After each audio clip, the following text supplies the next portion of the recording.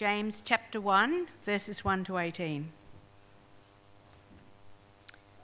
James, a servant of God and of the Lord Jesus Christ, to the 12 tribes scattered among the nations, greetings. Consider it pure joy, my brothers, whenever you face trials of many kinds, because you know that the testing of your faith develops perseverance. Perseverance must finish its work so that you may be mature and complete, not lacking anything. If any of you lacks wisdom, he should ask God, who gives generously to all without finding fault, and it will be given to him. But when he asks, he must believe and not doubt, because he who doubts is like a wave of the sea, blown and tossed by the wind. That man should not think he will receive anything from the Lord. He is a double-minded man, unstable in all he does. The brother in humble circumstances ought to take pride in his high position. But the one who is rich should take pride in his low position, because he will pass away like a wild flower. For the sun rises with scorching heat and withers the plant. Its blossom falls and its beauty is destroyed. In the same way, the rich man will fade away even while he goes about his business. Blessed is the man who perseveres under trial, because when he has stood the test, he will receive the crown of life that God has promised to those who love him. When tempted, no one should say, "God is tempting me," for God cannot be tempted by evil, nor does he tempt anyone. But each one is tempted when by his own evil desire he is dragged away and enticed. Then, after desire has conceived, it gives birth to sin, and sin, when it is full grown, gives birth to death. Don't be deceived, my dear brothers.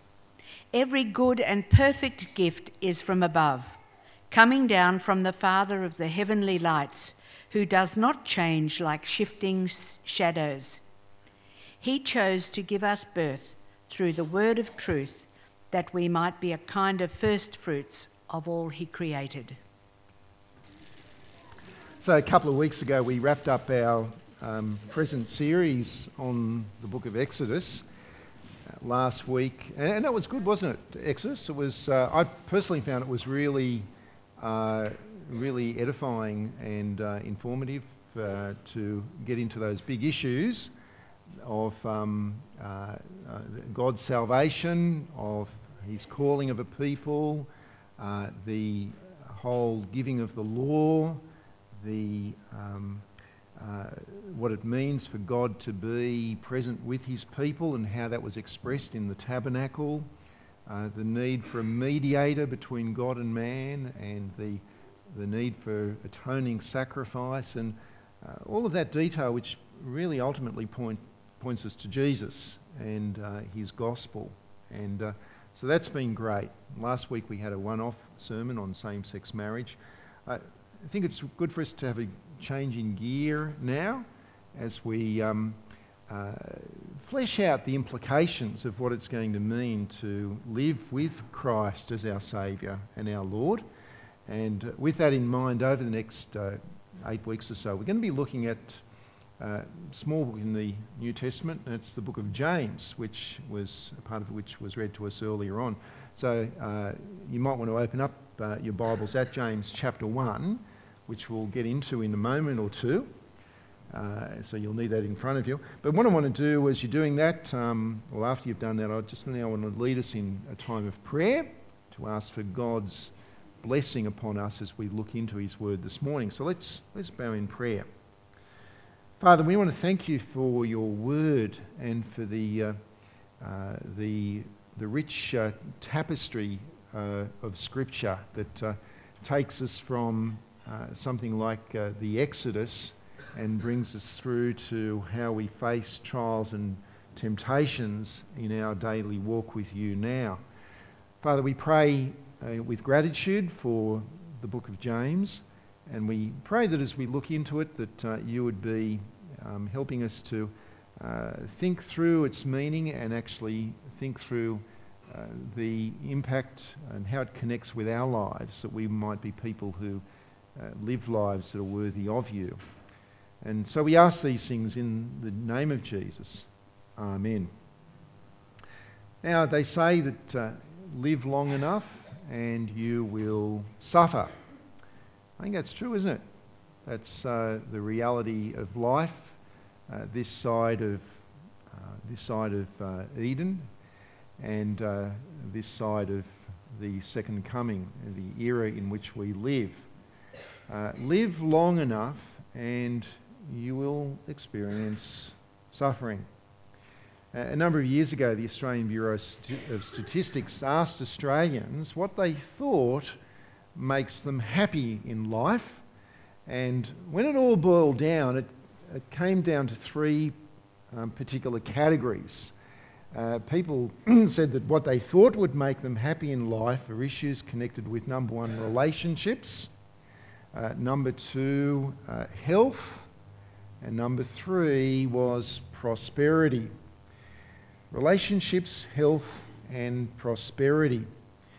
For many of us, suffering happens when we face trials in one or more of those areas of life.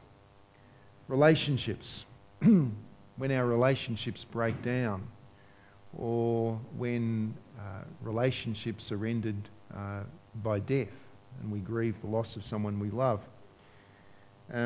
Health, sickness and disability are a reality of life for many of us.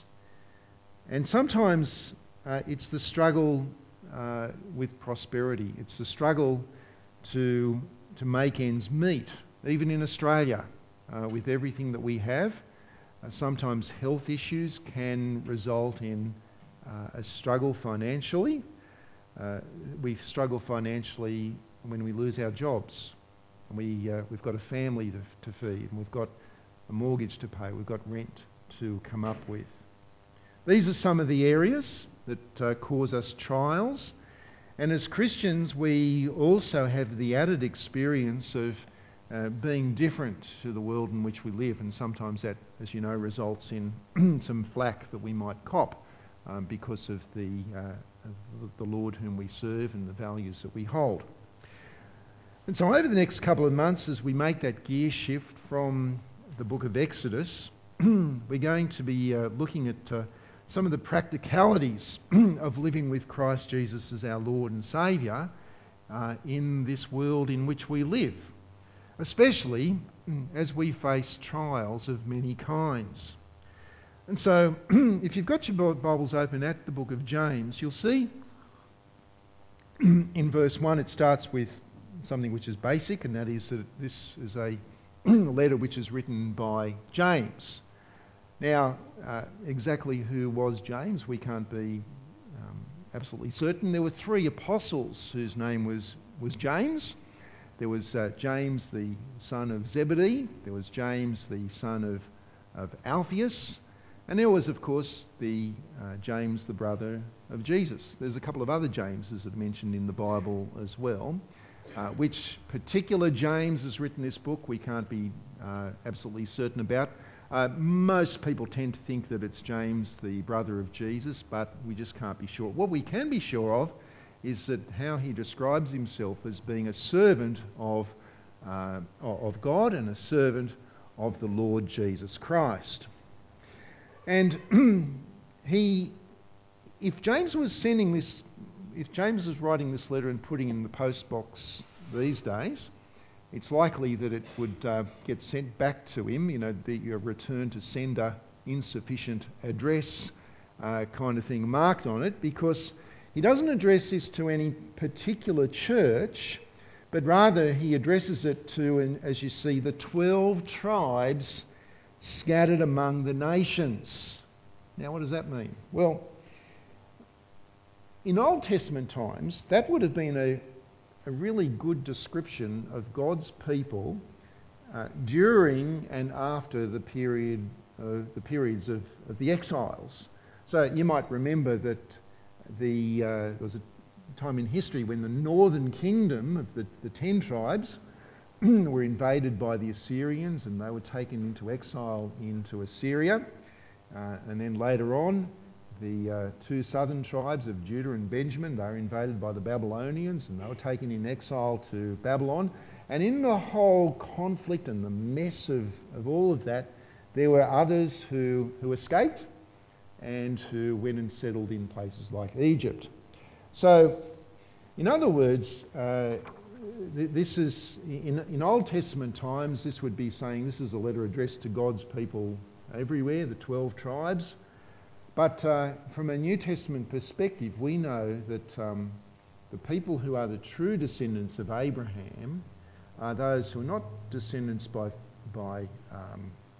biology, but rather by faith. It is those who have the faith of Abraham, who trusted in the promises of God, and that was credited to him as righteousness, that we are the true people of God. And so, in other words, this is kind of code for saying this letter is addressed to God's people living in an alien land, living amongst those who do not know God and who do not share their values. It's a good description of us, isn't it? Because that is us. As Christians, we are God's new people. And like Israel, living amongst those who don't know God, we will face certain kinds of trials. We'll face the trials that are common to man, and we will face a diversity of trials that sometimes result because we just don't share the values of the people who we live amongst.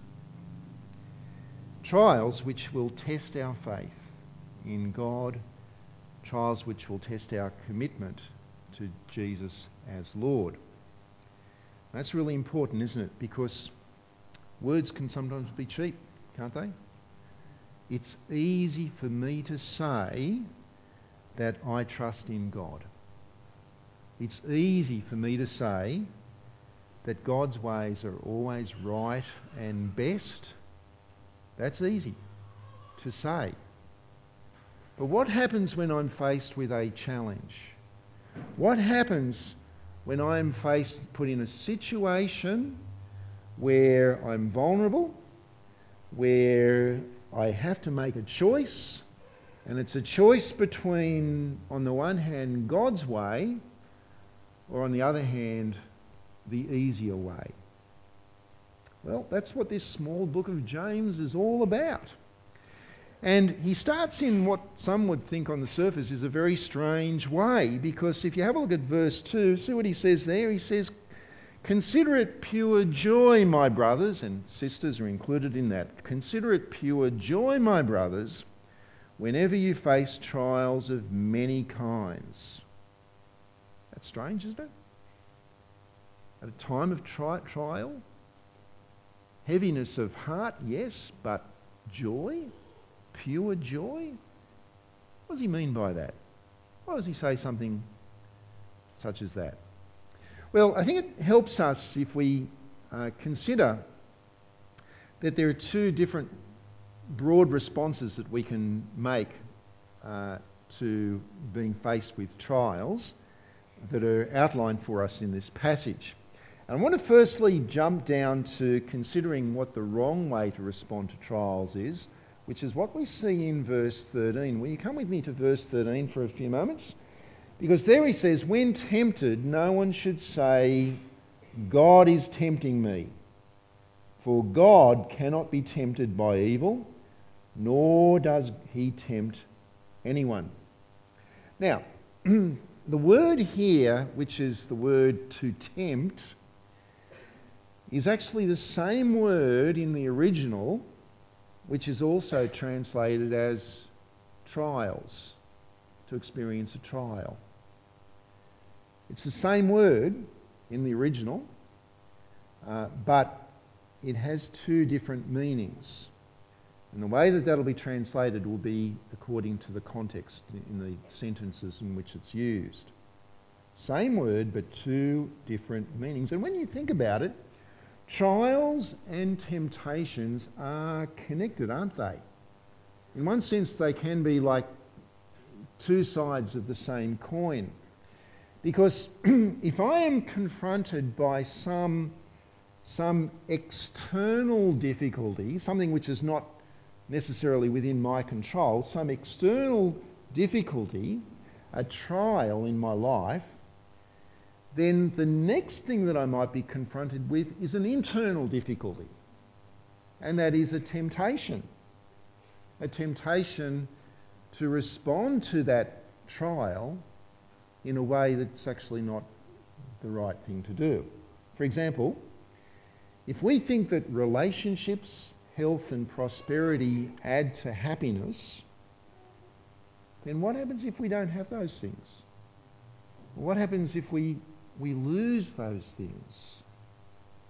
The temptation to turn away from God, the temptation to respond in a way that doesn't please God, can be very great and very real. But look again at what James says. Again in verse 13. Read that again. He says, "When tempted, no one should say, 'God is tempting me,' for God cannot be tempted by evil, nor does he tempt anyone. But each one is tempted when, by his own evil desire, he is dragged away and enticed. Then, after desire has conceived, it gives birth to sin, and sin, when it is full grown, gives birth to death. Do not be deceived, my brothers. Do not be deceived." The trial can lead us to a temptation, and the temptation becomes sin because of what's actually in our hearts. God allows the trials to come our way. He does that. But the temptation to respond by turning away from God actually tells us more about our own hearts than God. And that is the wrong response to trials. But there is a right response, and we see that in verse 3, in the second part of verse 3, where he says that the testing of your faith develops perseverance. Perseverance must finish its work so that you may be mature and complete, not lacking anything. And if any of you lacks wisdom, he should ask God. Right? So the right response to a trial is to persevere in godliness, but that kind of perseverance actually flows out of wisdom. Wisdom is necessary. Wisdom is the precondition for perseverance in a time of trial. Now, James provides us with wisdom from God. In fact, during the week, if you've got time, you might want to just read through the whole of the book of James. And what you may note is, as you do so, that there's real similarities in James to the kind of stuff that we read in the book of Proverbs. James just oozes with that kind of wisdom sort of literature. But it's more than just a wisdom style. It's the actual wisdom that comes from God and is found in God's Word. You see, and we see it here. To God, you are like a precious stone. You ever think of yourself that way, as a precious stone? You know, a raw diamond, when it's just dug up, doesn't look particularly beautiful. In fact, to the untrained eye, it might just look like any old rock. But the process of applying pressure, the process of cutting and grinding and polishing is what actually makes it beautiful and shows the beauty that's inherent within it. When God calls us as Christians and forgives us, we're just raw material, folks. with all of our rough edges, with all of our sinfulness, our self-centeredness, our pride, our jealousy, our lusts, our insecurities, our materialism, our greed, our lack of trust, and all of that. And God wants to deal with those things so that we can become more holy. And so God does therefore not always shelter us from circumstances where we can be stripped of our pride, we can be stripped of things which we've put our trust in. He doesn't shelter us from circumstances where we're on the edge and where we may be forced to actually think more deeply than we ever have about what is truly valuable in life. God does not shield us from circumstances where we are shown more profoundly just how fatherly his love for us as his child actually is. And you know from your own experience that sometimes it's all three of those things together, isn't it? That God strips us of things which were unhelpful, that we are forced to think about what we truly value, and we experience in a profound way his fatherly loving care for us, and we learn to trust in him. Now, having said that, I don't want to be glib about it, because there is absolutely no denying that this process is sometimes very, very, very tough, and that in the fog of the spiritual battle, that we may express our confusion, that we might cry out to the Lord and express even our distress in terms of what we're going through. But in the end, the wise person perseveres in godliness. Consider it pure joy, my brothers. Pure joy?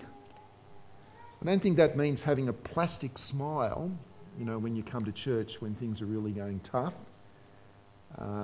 It does mean that even through the tears that we experience a certain joy in knowing that God is actually at work in our lives. Think about the Christians who lost loved ones in South Carolina in the church just over a week or so ago. Group of people sitting in a Bible study group. A stranger walks in, studies the Bible with them, and then pulls out a .45 caliber handgun and pumps bullets into 9 of them. Think about what their family and what their friends are going through, many of whom are Christian people.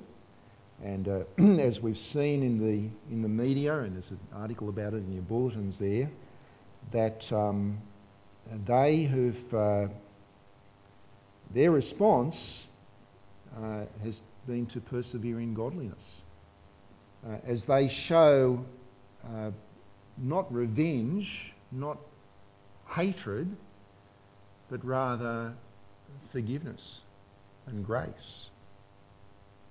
And you don't have to be too smart to realise that is not an easy process for these family members to go through, but that in going through that process, that they're actually, their faith is being tested, it's being shown to not be wanting, but it's being deepened and strengthened as they face the accused murderer of their mothers, of their children, of their spouses, and say, I forgive you, and please turn back to the Lord Jesus Christ and find forgiveness from God. That's a test which is evidencing, which in wisdom is meaning that people are persevering and they're actually growing in maturity as a result. Now, throughout James, we're going to see a whole range of trials which have the potential to test our faith. But the one which James raises first is the issue of prosperity or lack thereof. And in verse 9 and following, he speaks about the brother facing humble circumstances. It's a nice way of putting it, isn't it? Humble circumstances. You know, one of the things I love about the Psalms, and I know that many of you do as well, is that when you read the Psalms, there's a lot of honesty there, isn't there? You read the psalmists and they express how they, in a time of difficulty, that they poured out their feelings to God, how they wrestled with God and sometimes complained to God, and you think, yep, that resonates with me. That's really, really helpful to know. Psalm 73 is a bit similar in that regard. You don't have to turn this up, but let me summarise it for you. In Psalm 73, the psalmist says, I was suffering. I was doing it tough, really tough, and I was being godly. I was working hard at being godly in that circumstance. But I look around me and I see there's all these arrogant and ungodly people, and guess what? They're doing just fine in life. Their bodies are strong and healthy. Everything's going swimmingly for them, and they're all cashed up and they're doing okay. And for him, that was a time of testing. And that time, that testing of that outward circumstance developed into an inner problem, and that was temptation. The temptation to say, well, what the heck? I might as well just raise the white flag on godliness and join up with them, because it doesn't seem to have done me much good being godly. Might as well become like the rest of the world. He says, I envied them. And I thought, what is the point of persevering in godliness when I can just be like them? Now, we're tempted like that sometimes, aren't we? When we're honest about it. The temptation to think that happiness comes through prosperity is great. I remember even when I was down in Sydney, I was listening to a Christian radio station one time, and there was an ad for a Christian superannuation company, and this was their message. It said this. They said, and I quote, "For true financial security, invest in us," unquote. Now, I know what they were saying. They're saying, look, we're not some fly-by-night operation, but, it's not, this is a proper... But it's strange advice coming from Christians, isn't it? For true security, invest in us. Money is necessary, and poverty isn't much fun, but money is not where true security is found. Our society says that it is. I thought I'd heard it all when a few months ago I heard someone on the TV say that unless you've got $1 million in your superannuation account, you're going to be in trouble. I thought, well, I'm in trouble. Then the other week I heard someone said, look, you don't need that $5 million in your super account. I thought, $5 million? From their perspective, I'm in serious trouble. Our society says that that's where true security is found, but, we can end up believing that lie and even envying those who are wealthy, who've got the big super accounts, who've got the properties, who've got the investment portfolio and so on. We can envy people because of their wealth. The psalmist did, until he entered into God's sanctuary and he was reminded of eternal heavenly realities, and he changed his mind entirely. Now that is what James does for us here in verse 9. Have a look at it and you'll see some of the wisdom literature, the Proverbs in this as well. Verse 9, the brother in humble circumstances ought to take pride in his high position, but the one who is rich should take pride in his low position. You see the reversal there? Because he will pass away like a wild flower. For the sun rises with scorching heat and withers the plant, its blossom falls and its beauty is destroyed. In the same way, the rich man will fade away even while he goes about his business. See, true happiness is not found in a healthy bank balance because ultimately that will disappear. Rich man, poor man, we all share the same common destiny, don't we? So, a hole in the ground in a box, or a very small box inserted into a wall. The rich man might have a nicer box, but it's the same common destiny. In the end, what matters is not a person's status in the world. What matters most is a person's status in Christ. The poor man, if he trusts in Jesus, is wealthy beyond measure.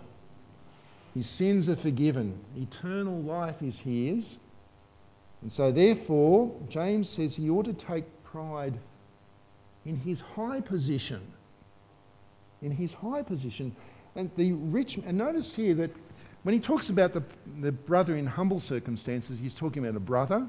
When he's talking about the rich man, he's not actually adding the brother thing to it. So the rich man is not necessarily a Christian, not necessarily a brother that he's talking about here. But James reverses their positions, and in so doing he turns the value system of our world upside down. Please note, he's not saying that poor people go to heaven, rich people go to hell. Of course not. The poor man here, as I say, is a brother, and rich person and poor person alike need Jesus Christ, need to trust in Jesus for salvation. But in our times of trial, when we are tempted, we need to ask God for wisdom. Verse 5. If any of you lacks wisdom, he should ask God, who gives generously to all without finding fault, and it will be given to him. But when he asks, he must believe and not doubt, because he who doubts is like a wave of the sea, blown and tossed by the wind. That man should not think he will receive anything from the Lord. He's a double-minded man, unstable in all he does. Now, I think what this doesn't mean, because sometimes people get hung up here on, well, I've asked for wisdom, but have I asked without any skerrick of doubt at all? Do I need to work myself up into a situation where, I believe, and I'm not doubting? I don't think that's what it's talking about here. I think it's saying possibly two things, and that is that when you ask God for wisdom, then you must be someone who actually believes that is the wisdom that needs to be followed and actually put it into practice. Secondly, you've got to watch your motivations, because later on in James it talks about it also uses the term the double-minded man, and the double-minded man is the man who asks God to give him things, but he does so for his own pleasures. He does so for wrong motivations. So when we ask God for wisdom, we should act on the wisdom that he gives us, and we shouldn't be asking simply out of false and wrong and sinful motivations. Ask for wisdom because you want to actually honour God in the circumstances in which you find yourself. God's wisdom is found in God's word. And God's wisdom tells us that God does not look at the outward appearance of a man. What does God look at? God looks at a man's heart, doesn't he? He looks at the heart. When God chose David, he chose the least likely. He chose the youngest of the sons of Jesse, the one that Jesse didn't even bother presenting to Samuel. And yet God chose David, because he doesn't look at outward appearance, he looks at the heart. And God, we're reminded of in 1 Corinthians chapter 3, God chooses the weak and the lowly to shame the strong and the mighty. Paul says to the Corinthian church, he says, look at you mob, there's not many of you who were, wealthy and powerful and glamorous and, highly intelligent when God called you, because God actually chooses all kinds of people. And when he chooses weak and lowly and poor people, he does so because through us, he does great things. And when he does those great things, it's clear that it's God and his power and his strength, and it's got nothing to do with us. God chose that his way was for a man to be arrested, put on trial, beaten up, stripped, hung out in shame on a cross,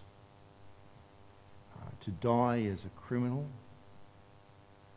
and in so doing to actually be achieving the greatest victory ever won. That's how God works. And so, in a time of financial trial, wisdom tells us, don't envy a person just because, they're great in the eyes of the world. Don't envy a person because they've got wealth. I was watching TV a few weeks ago, and I don't know if you might have seen this on TV, but there was a cameraman and a reporter that, were just happened to be hanging around, or not just happened to be they were there on the spot when two wealthy and very well-known businessmen in a restaurant got into a fight. Did you see that? And then the fight kind of spilled over onto the footpath, and then as the cameras followed and the reporter was there, the foul and vile words that spewed from the drunken mouth of one of these rich men, it just reminded me of the Proverbs. Proverbs 28 verse 6 says, better a man whose walk, better a poor man whose walk is blameless than a rich man whose ways are perverse. Now, it's not having a go at rich people. What it is saying is that there is something which is far more valuable than silver and gold, and that's character. Treasured character. A man's reputation, a woman's reputation is worth more than anything. But here, like the psalmist walking into the tabernacle, James reminds us not just of that present reality, but of the eternal reality, and that is that the rich man who does not humbly trust in Jesus is assured of a very, very bleak future. And the believer in humble circumstances should embrace that wisdom. Now, all of this points to one thing. Verse 17. In verse 17, we're told that every good and perfect gift is from above, coming down from the Father of the heavenly lights, who does not change like shifting shadows. He chose to give us birth through the word of truth, that we might be a kind of first fruits of all he created. That is, we may be tempted to think that God has not given us that which he should give us. But we're reminded here that every good and perfect gift comes from God, that he is generous to us as our Heavenly Father. And what has he given us more than anything else? Well, he's chosen to give us, what does it say? Birth through the word of truth. So that if we are forgiven people, whether rich or whether poor, if we're forgiven, we've been reborn. We have a new life. And our goal in life will be to live not for ourselves or our world, but to live in order to honour the one who's done the forgiving. And note there that it's so that we might be a kind of first fruits. I guess the idea of the first fruits in the Bible is that when the farmer sees the first of his crops blossoming into fruit, then he knows that there's a big harvest that's on its way. The harvest is working, right? That's the first evidence of that. The other thing is that he gives as an offering the first fruits to the Lord. It's kind of like this is the harvest, and this is the harvest that God has won by the sending of his own Son Jesus, that we might be born again to live for him. Now, it may be that you're going through trials in your life even now. Some of us I know are. That's a reality. Relationship problems, health problems, financial problems, and it's painful. There's no doubt about that. But notice that James doesn't say that we are to consider our trials themselves to be the pure joy. He says that we are to consider it pure joy when we face those trials. Because we know that there's a purpose. Sometimes though, when you're in the middle of the tough times, we're weak, we're vulnerable, and it can be pretty hard to understand what God is doing. Is that right? You know that, don't you? What do you do? Well, you know the hymn, don't you? You know, have we trials and temptations? Is there trouble everywhere? Something like we should bring it to the Lord in prayer. That's right. Well, the hymn writer didn't make that up. He got it probably from the book of James. Because we're told here in James that we are to pray and we're to ask God to give us wisdom and trust that he will actually give it to us. Trust that what he tells us through his word is the wisdom that we need. I don't necessarily know the trials that everyone here is facing at this present time,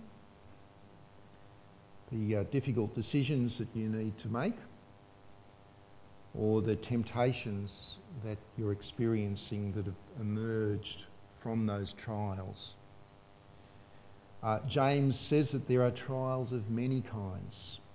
Relationships, health, money, there's just a few categories, but there's more.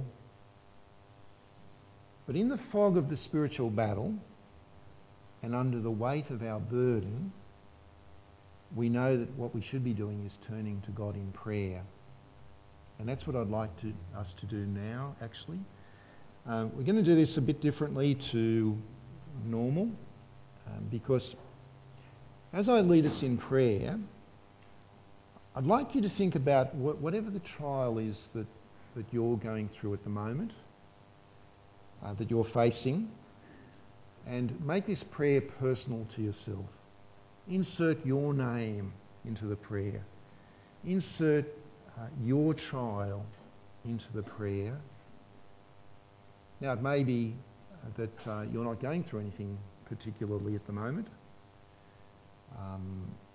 And if that's the case, then make it your prayer for others, because you know others are doing it tough. Make it your prayer for your future, because it doesn't matter who you are, I can assure you that you will face trials in the future. And in the future, this should be the kind of prayer that you'd be praying. So will you join with me now in prayer and make this very personal for yourself? Let us pray. Lord, you know the trial that I'm facing at this time and the temptation which is before me. Give me wisdom, I pray, that I will know that in my difficulties that you are working for my good, even though I cannot see what that good might be. Give me the wisdom that I will not turn against you or respond in a way that brings dishonour to you, but rather through the challenge, even through my tears, may I know with conviction that your ways are always right, and strengthen me by your Spirit that I might live obediently to your will and for your glory. Relieve me of my burden, if it be your will, I pray. And in wisdom, grant that I may know that my problems are not in vain. For in all of this, that you are teaching me more, you are teaching me much more of what it means to be your child and to depend and trust in you as my loving Father. In Jesus' name I pray. Amen.